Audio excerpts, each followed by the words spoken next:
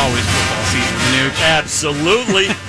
They skip you on that one. Sun Devil spring practice going on right now. Lots of information, lots of hope about this football team going into next year. To help us break it all down, get the latest from out there in Tempe, Hode Rubino, DevilsDigest.com. Hode, it's Crespin and Manuch. Thanks for giving us a few minutes, my brother. How we doing, Hode? I'm doing great, guys. Thanks for having me on. Yeah, you got it. So, as Manuch says, it's always football season. It feels that way right now in Tempe. What are some of the things that have jumped out to you so far with spring practice? This is talk about a Devils team with some experience, especially on the defensive side of the ball, some excitement at the running back position, obviously, but Jaden Daniels coming back for year 3. A lot of excitement for this football team. What has stood out to you so far? Well, I think that, when you talk about the defense, and even though you have 2 starters not practicing in Jermaine Lole and Tyler Johnson on the defensive line, everybody else is there practicing and looking really, really, really good.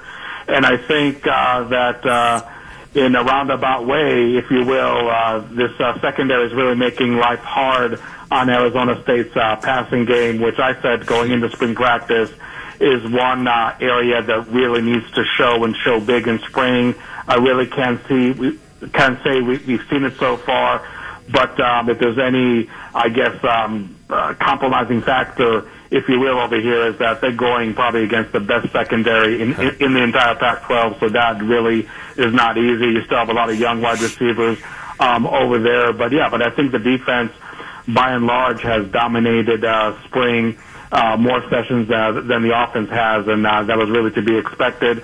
But I'm not taking anything away from ASU's offensive line and running back group. Those are 2 units that performed really well in 2020, and I think we're seeing more of the same right now in spring practice. A lot of young players really making their impact on offense. Finn Collins, I think, is an excellent job so far, and is in great position to be the backup to Jaden Daniels. And on defense, 2 players I would highlight, 2 newcomers that also just arrived here in January. Linebacker Eric Gentry, all six of him, definitely providing a dimension that we have not seen so far with Arizona State's defense under Herm Edwards. And cornerback Tommy Hill, a 4-star prospect out of Florida, is really making his impact and his presence known really, really early in what is a very talent-rich cornerback group. So those are some of the things that are standing out to me. So far right now in spring practice.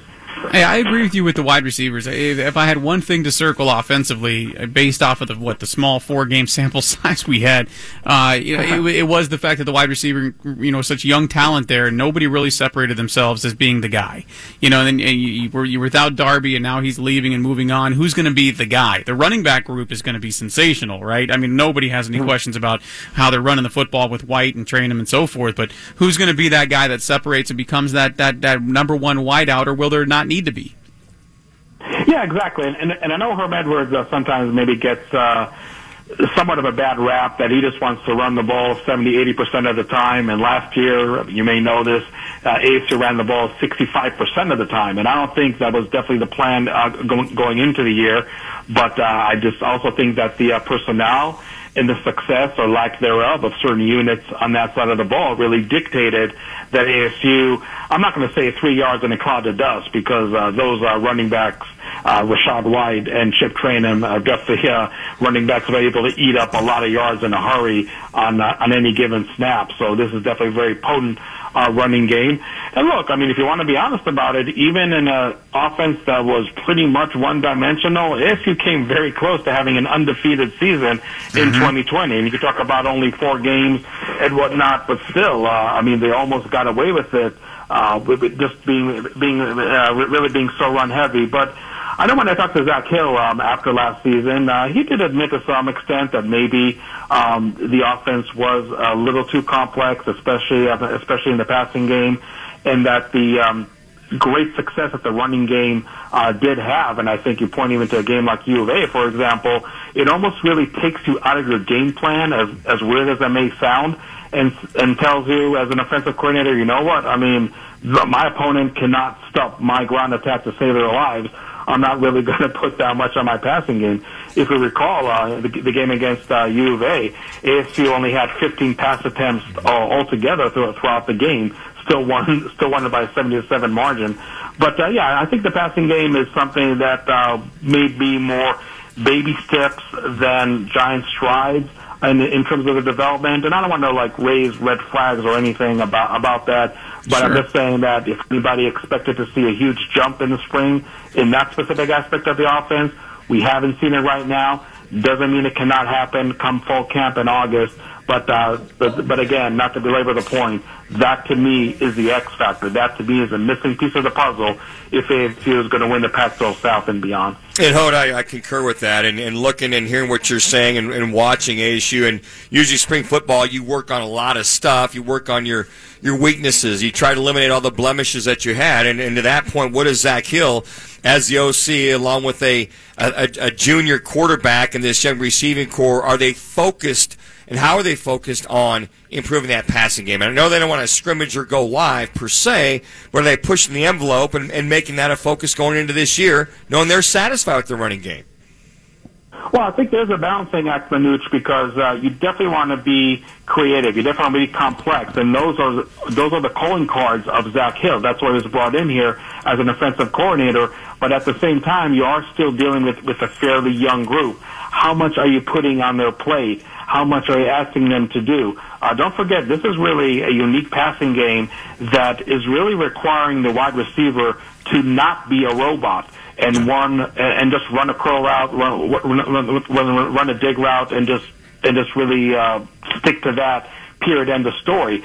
It's a passing game that really requires the wide receiver on any given snap to read the secondary and to adjust accordingly. And obviously, as a wide receiver, you're adjusting. Then your quarterback has to adjust too. So that's been a process that maybe has not developed and has not reached a level that everybody wants it to reach. But I think that slowly but surely, I think ASU can really get there.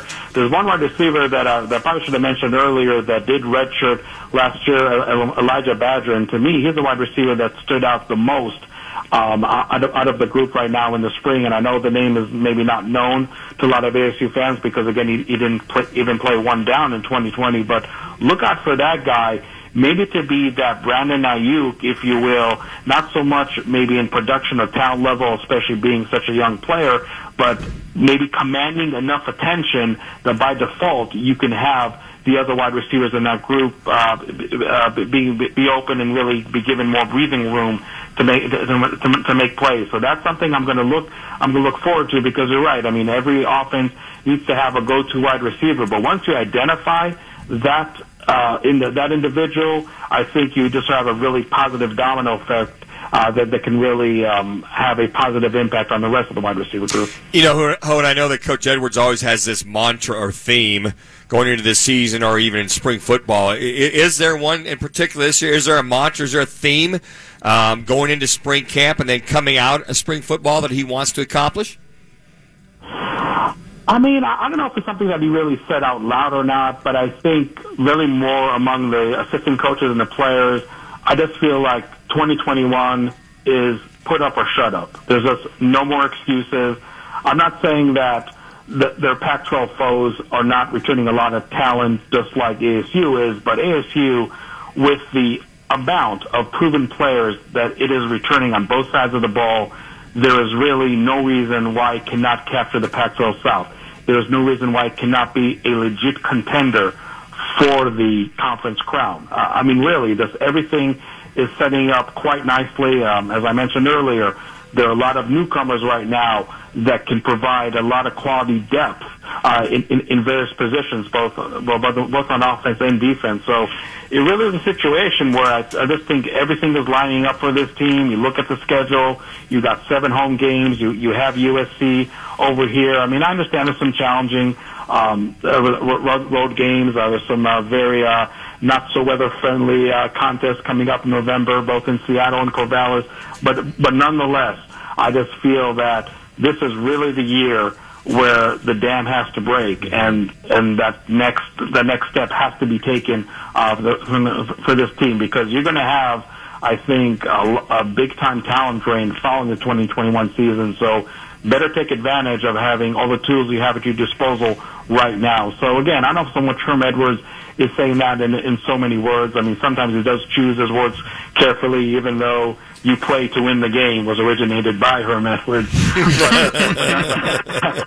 but nonetheless, I do think that the sense of urgency, and I know sometimes that's a cliche that gets thrown a lot in sports, is definitely there for this ASU team, because again, this team is going to look a whole lot different, I think, in the 2022 season. So you better make really better squeeze every ounce of talent you can from a very proven and veteran team that the Sun Devils have in 2021. He's Hode Rubino, ASU beat writer for DevilsDigest.com.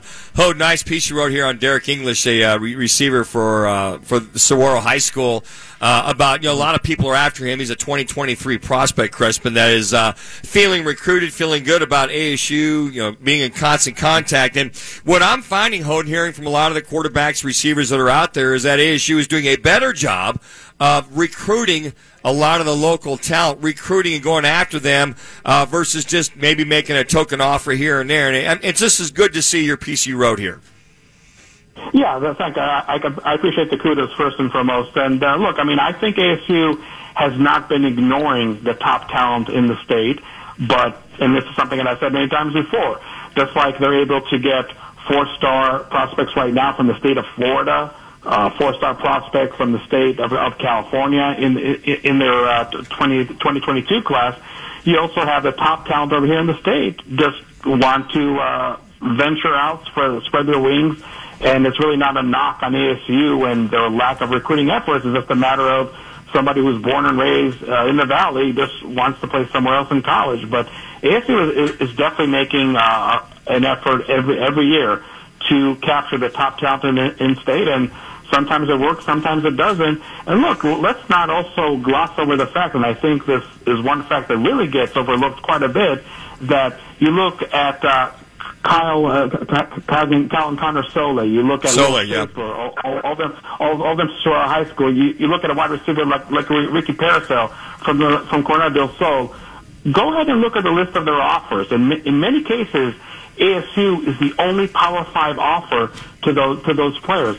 And those players have and will continue to make impact on this team. So I think sometimes that, as much as people complain about ASU not landing the top talent in the state, well, sometimes a lot of those diamonds in the rough, a lot of those players that a lot of programs around the country that do recruit the Valley on a regular basis choose to ignore, ASU is actually the one pursuing them, signing them, and really having them also be impact players on this team. Ralph Frias, all the way from Safford, Arizona. That's another player that no Power 5 program was even looking in their direction, and now he's playing on the second team offensive line and actually doing quite well. So when it comes to the in-state recruiting, I think sometimes ASU does get a really bad rap because they do go out after the in-state talent. If that in-state talent wants to spread their wings, God bless them. We'll let them do whatever they want to do. But that doesn't mean that ASU is ignoring a lot of those local players, which again, a lot of other Power 5 programs that are definitely familiar with Saguaro High School, are definitely familiar with the rest of the Valley, are choosing not to pursue, and ASU is pursuing them, and those players are making an impact right now for the Sun Devils. So yeah, I think that ASU has and will continue to make a lot of efforts to land good talent in state. And again, sometimes it might be the players that other teams are going to overlook and still going to really flourish as Sun Devils. Hode, it's always a pleasure, my brother. Thanks for jumping Hode. on, and we'll keep in touch as we get closer to the season. Again, DevilsDigest.com and on Twitter at Devils Digest. An absolute must-follow for anybody who follows Sun Devil football and all sports, to be perfectly honest. So thanks, Hode. Appreciate it. We'll talk to you soon. No problem. Thanks for having me, guys. You got it. Hode Rubino does an excellent job. He brought up the whole "you play to win the game." I didn't know how much Coach would embrace that, or if he was just tired of hearing it, right? Sure. When he first got hired. And I walk into the locker room at UCLA, and so I'm sure it was the same way with you. And every coach, they put sayings up on the walls, right? All over the locker rooms, even on the road. You bring plaques and you put them all over the walls. I walk into the UCLA locker room for ASU to get my gear. The first plaque I see just simply says "you play to win the game." I love it. Absolutely love it. Appreciate Hode jumping on. It's Rocky Minucci, the Crespin on Fox Sports 910. This is The Herd. The winner in this is also Colin Cowherd. the Lakers need a third star.